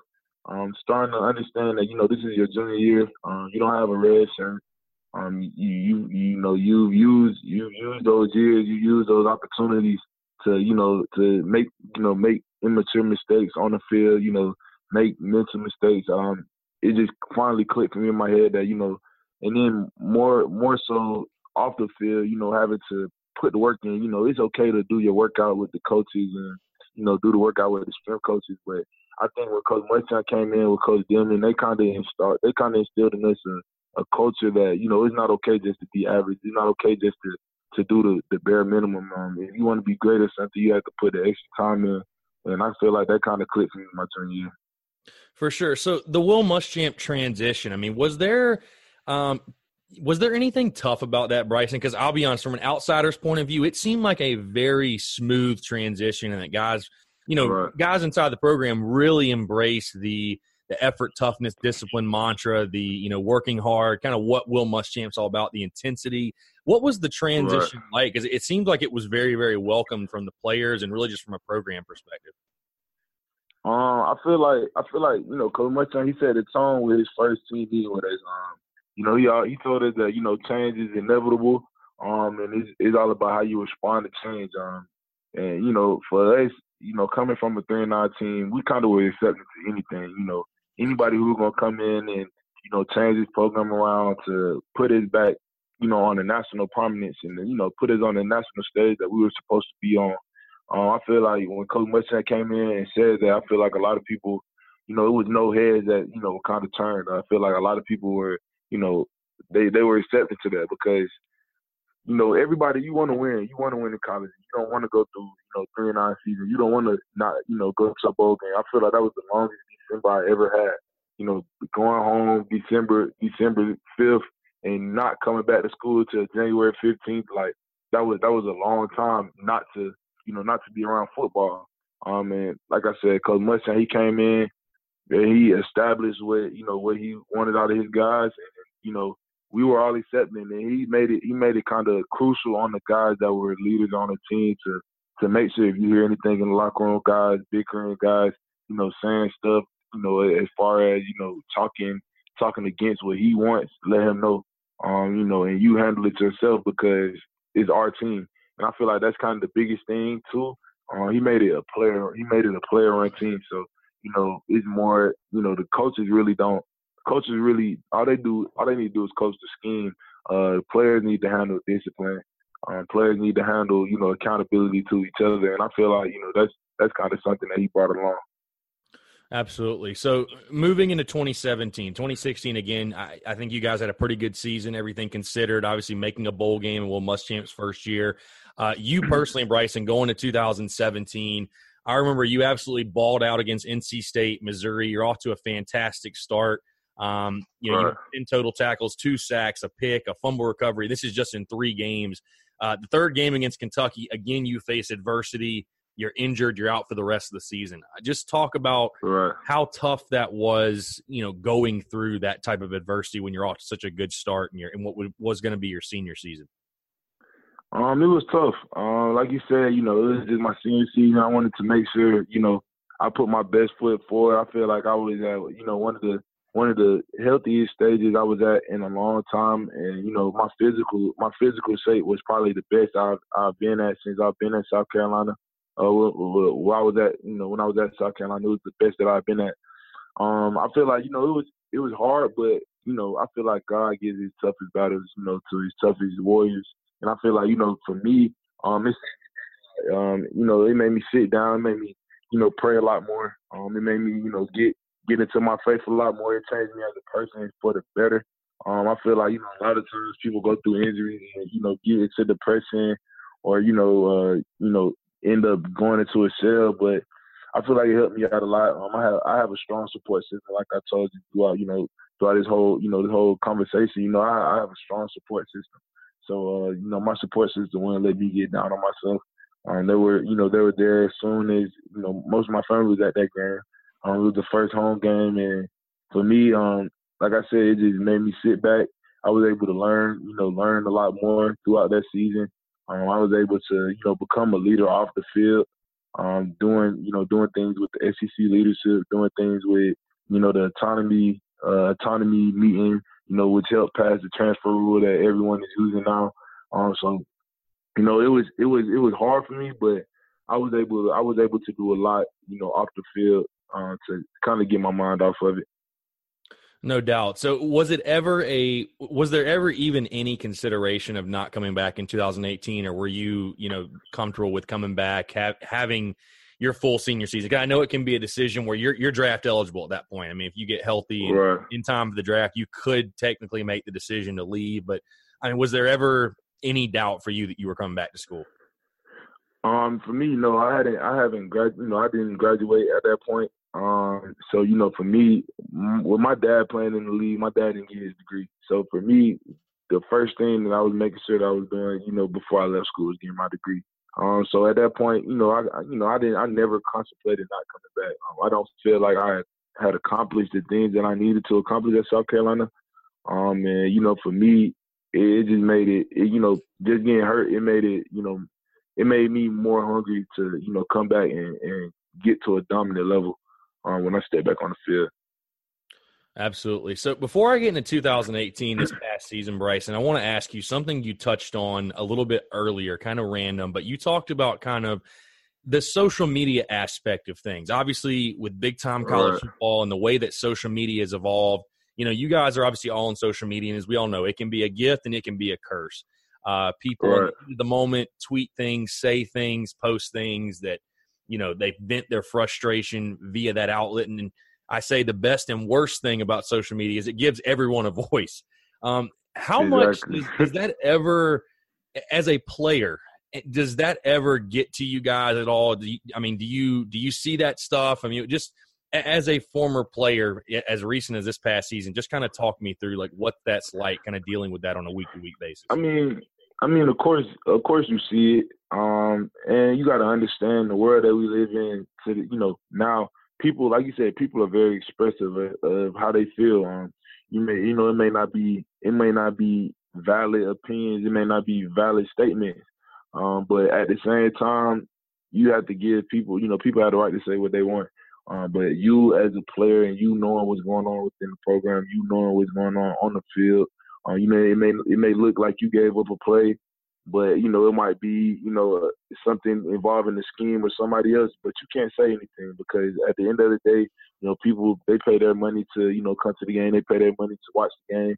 You got to give them the opportunity to speak how they feel. You just have to understand that you can't take what people say on social media to heart because it's social media. It's a platform. It's a free app that people get the opportunity to pay for, or get the opportunity to use. So, you can't really take something that somebody who doesn't know you, doesn't know what you go through, doesn't know the work that you put in. You can't take what they say to heart because they don't know you. They don't know the real story a lot of the time. So that's how I feel about it. But at the same time, a lot of guys do take it to heart. They respond to it. And I feel like it's just clutter, right? At this point, you really don't need to respond to it. You really don't even need to care about it because, like I said earlier, they don't know the real story. They don't know what they see, and a lot of the times, perception is a person's reality, and it might not be your reality because you have a different perception of it. So. Absolutely. So, again, moving into the 2018 season this past year, you're a fifth-year senior playing the Buck Sam position. You dealt with some adversity last season, but I want to start from kind of the beginning. Obviously, after 2017, you guys win the Outback Bowl, beat Michigan. There were a ton of expectations. I know you guys' goals never change. You have beat the East, win the state. You guys have your set goals. But talk about the hype surrounding going into 2018. I feel like it had to be at as much a fever pitch as when you first got to South Carolina in 2014. What was that like, kind of dealing with the hype leading into last season? It was definitely, a great, full circle for me. I felt like, we finally had the opportunity to get back to the stage, get back to the level that, we wanted to be on, when we came in. And like you said, just dealing with the hype, it's cool at certain times, but I feel like, with the younger team, it's kind of hard for a lot of people to understand the difference between hype and reality. I feel like, for me, that was one of my things, and one of my one of the things I was trying to, do is, with a lot of younger guys, you have to understand the work still has to be put in. Just because you projected second in the East doesn't mean that, you're going to finish second in the East. You have to actually work for it. You have to actually put the work in. You can't just talk about it or, get on social media and post what you're doing and, just for the retweets and because everybody cares about you right now. Because, as you see, after we lost to Georgia, everybody thought the season was over. The season, people felt like the entire season was over. So, for me, it was just, it was cool to have the hype, but at the same time, I feel like, it's hard for a younger team to have that hype surrounding them. For sure. And you lead me in my next question, Bryson, because like you said, I mean, it was crazy. Literally every single day in the summer. I mean, people had that game circled, counting down to that game as being this massive showdown in Columbia. And obviously, Georgia came into Columbia and they were Georgia. And like you said, South Carolina had a very young team again in 2018. Did you feel like that sort of took the balloon out of some of the younger guys? Because like you said, these guys are first time being exposed to college football. Georgia comes into town, again, did what they did. Did you feel like that sort of took some of the air out of the balloon of those guys? I do, honestly. But, at the same time, a lot of people put too much emphasis in that game rather than, understanding that, Georgia had a very loaded team this year. And, you see that as they went on to, go to the SEC championship and almost beat Alabama. Like, Georgia was loaded this year. So I feel like for us, rather than putting, emphasis in one game, we should have put emphasis in all of them. And which we did, after losing that game, I feel like that humbled a lot of us. And, end up, making guys realize that, we have a lot of work to do. And, as a program, we have a lot of work to do. And, I feel like, after that game, it kind of opened some eyes and, a lot of the younger guys started to understand that, it's more than just hype. You can't just go, after we beat Coastal, we beat Coastal like 49-0 or something. That's a good game, yeah, but at the same time, that one game isn't going to define you. And one loss doesn't define the whole season. So, just understanding that, you can't put all your eggs in one basket. And, if that basket spills over and your eggs crash, you don't go get any more eggs. So. Absolutely. So you obviously got off to a hot start 2018. Now you had 5 tackles, 3 for loss, a sack in the opening game against Coastal, like you mentioned. Obviously, also very impressive with the Missouri win, 6 tackles, 3 tackles for loss. Talk about just you personally as a player, Bryson, from your freshman season to last year. Where do you feel like you improved the most overall as a player? I feel like just my finishing ability, freshman year I was around a lot of plays, but I didn't finish them. I feel like, just actually understanding my role in the defense, understanding my job, what the coaches are asking of me. I feel like that helped me out a lot as well.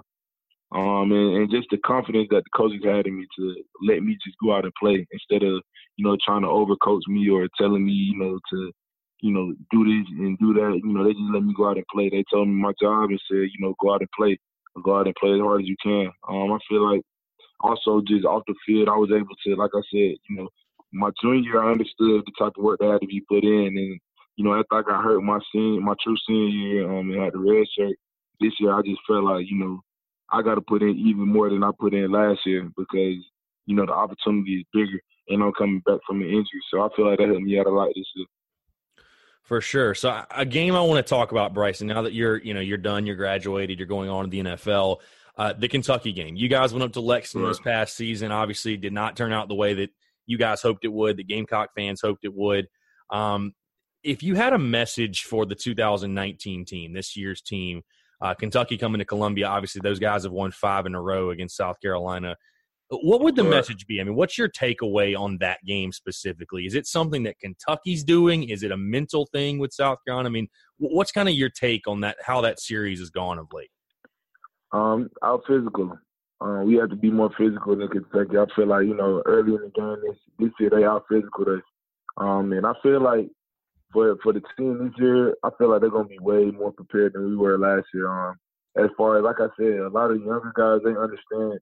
They went through their bumps and bruises this year. They understand what it takes to be a dominant team. And I'm way more excited. Being a former player, I'm excited to see this team. A lot of people, they're not gonna give them the hype that we got last year because we don't have a lot of the big name guys.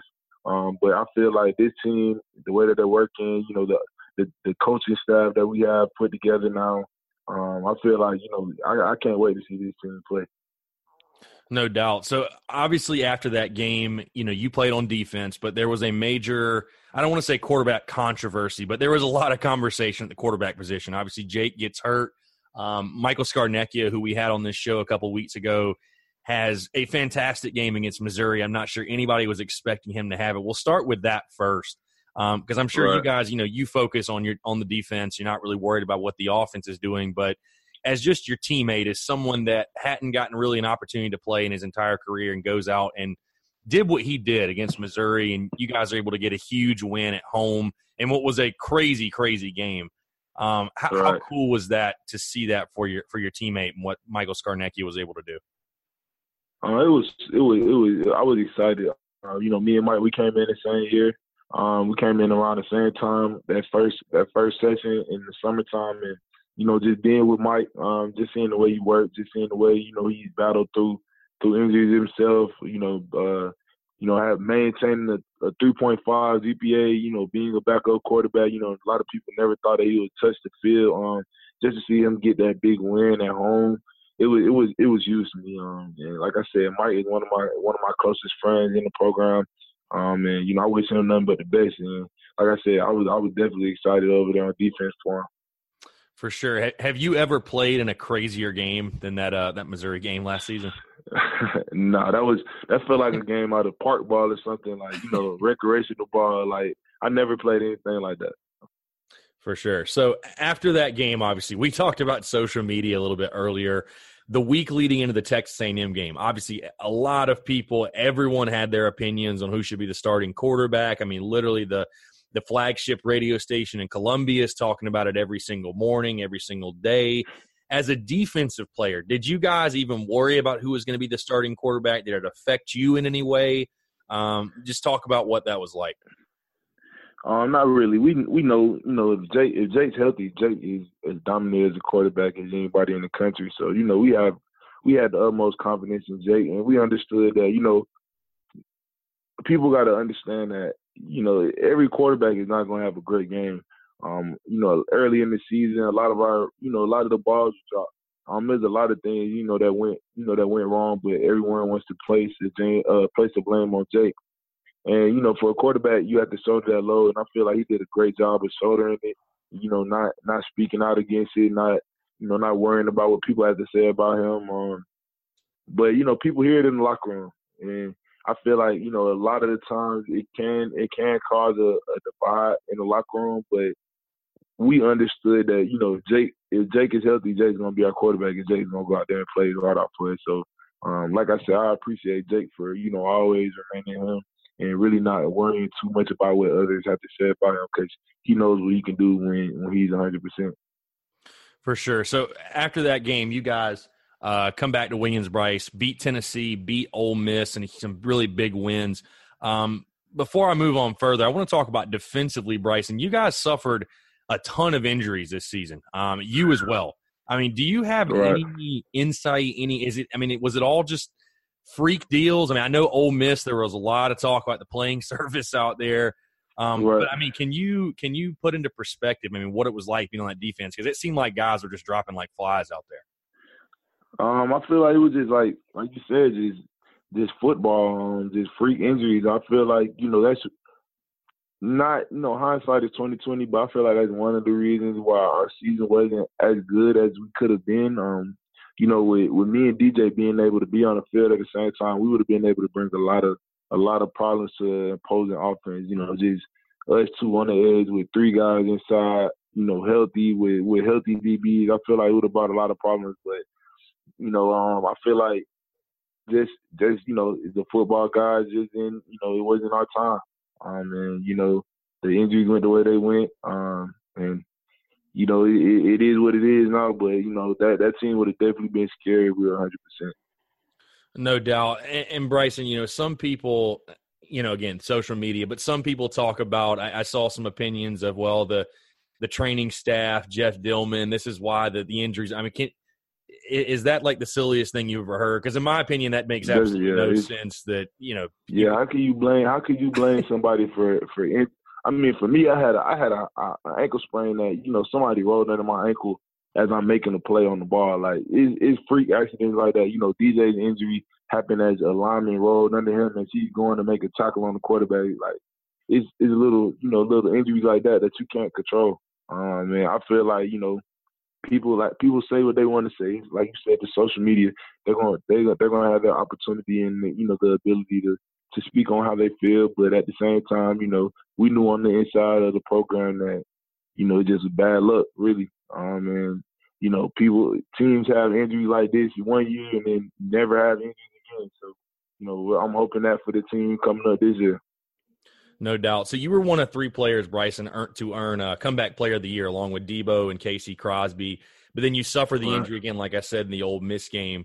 Not quite as serious, obviously, as 2017. But, I mean, talk about, again, when adversity struck, just how you were able to handle that. Because I can imagine, obviously, in your senior season, near the tail end of the season, that had to be really tough for you. Oh, yeah, it was hard. That was probably harder than, the shoulder injury, just because I knew how my season was going at that point. I was a top 5 defender in the SEC as far as the PFF rating go. And, it was difficult for me to understand, to feel that injury again, feel that pain of having to go through rehab. But I knew it was an ankle. I knew it was my ankle was, just severely sprained. I had, a couple of ligaments in there that I had to get, fixed up. But at the same time, I knew that I was coming back from, for the bowl game. I was going to try to come back for the last game, but, the bowl game was my goal, just so I could put the South Carolina uniform on one more time and, represent the Gamecocks the way I wanted to. So.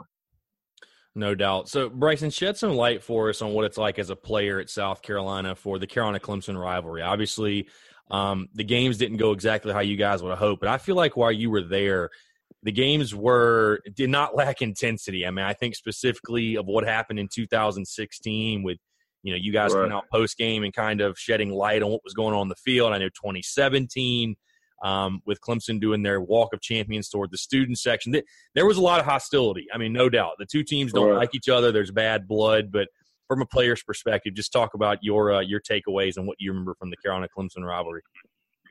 I feel like, for me, I only played in 3 to 5, which was kind of, for me, I really wanted to get on the field this year up there against them. I kind of had that one marked, in my own head, but it's a great rivalry. I feel like, teams go through their stretches where they're on top. I feel like Coach Muschamp is doing a great job of recruiting the type of guys that he wants and the type of guys that can win games like that in crucial, against big-time teams in crucial situations.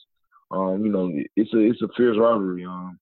And we don't like each other. You can put it in simpler terms. I have a couple of friends that play over there, that played at Clemson, but at the same time, when you step in between those lines, I don't like you because you had the orange and purple on. So it's a very intense rivalry.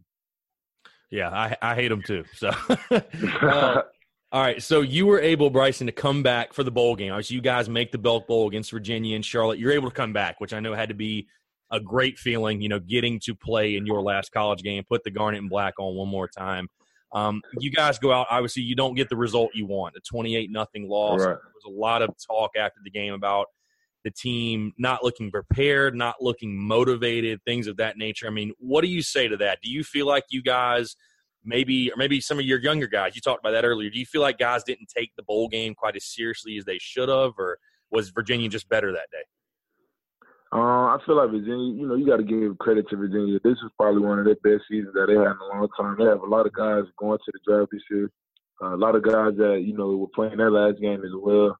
And, they played at a high level. For us, I feel like if we were 100%, it would have been a different ball game.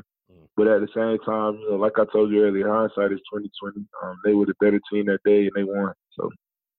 For sure. Have you ever seen or played on a team, have you seen a team that's had the type of injuries you guys had? Because, I mean, I think at one point in the bowl game, it was like seven freshmen are on the field at the same time. I mean, I know as someone that's watched football and as a fan, I've never seen any team suffer the type of injuries you guys did this year. I mean, it's crazy. I think we had 17 guys who were in the 2D ended up getting injured this year. And that says a lot, about the luck that we had this year. But at the same time, I feel like I told you earlier, I think that, going through that adversity for these younger guys, this is just going to mold them and build them for the years to come. And I think that, it's kind of similar to what happened with Coach Spurrier's team in, 2008. They had, they didn't really have the best season.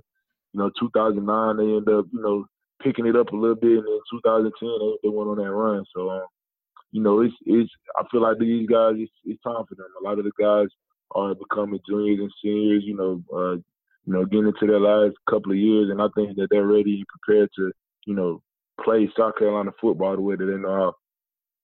Absolutely. So, Bryson, I do want to talk about as impressive as you were on the field. In my opinion, you were just as impressive off the field as well. You talked about – I appreciate that. Yeah, you were elected as the vice chair of the SEC Football Leadership Council, also did other things outside of football. I know the list goes on and on for you, a guy that was extremely involved. Talk about just what the what the motivating factors for Bryson Allen Williams was to be so involved and how why that was important to you. I think, whatever school I wanted to go to, especially choosing South Carolina, I didn't want to just be another guy. I wanted to be a guy that was involved in the community, a guy that, helped change the landscape for, the next generation that followed behind me. It wasn't able to happen on the field the way I wanted to, but like I told you earlier, being a part of the autonomy means, I was one of, I want to say 5 or 6 student athletes amongst all the commissioners of every Power 5 conference. And, ADs were there, female, athletic directors, female associate directors, and, being able to pass that transfer portal rule. I feel like, that's something that's changing, that's going to change the college football game for generations to come. And just being able to, sit in and, be a part of the first SEC, leadership council for the football players. That's just something that for me is huge. And, I love everyone over at the SEC, Miss Missy Brown, Commissioner Sankey.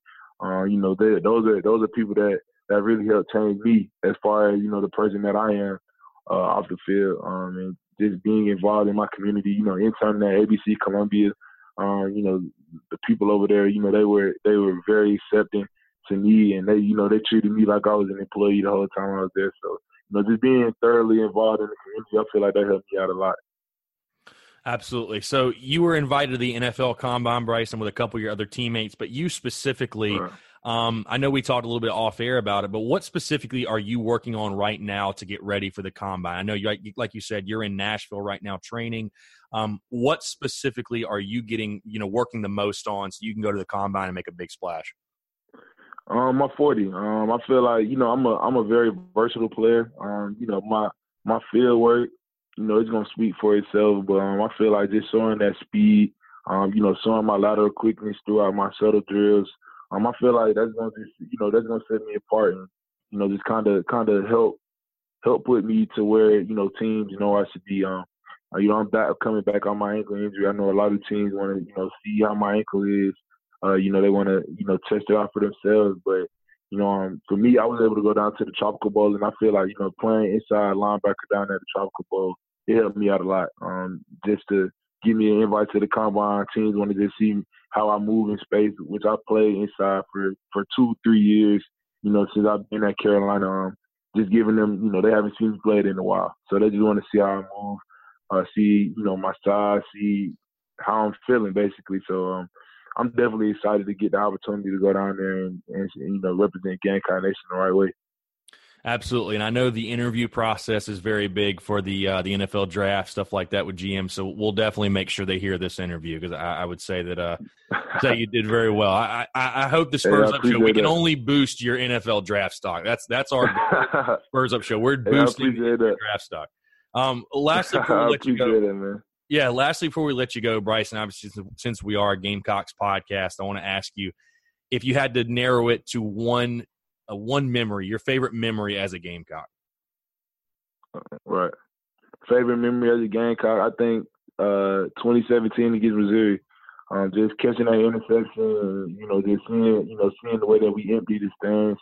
at Missouri. I feel like that's one of my best moments is being a Gamecock. And I feel like, that memory will always be in my head forever.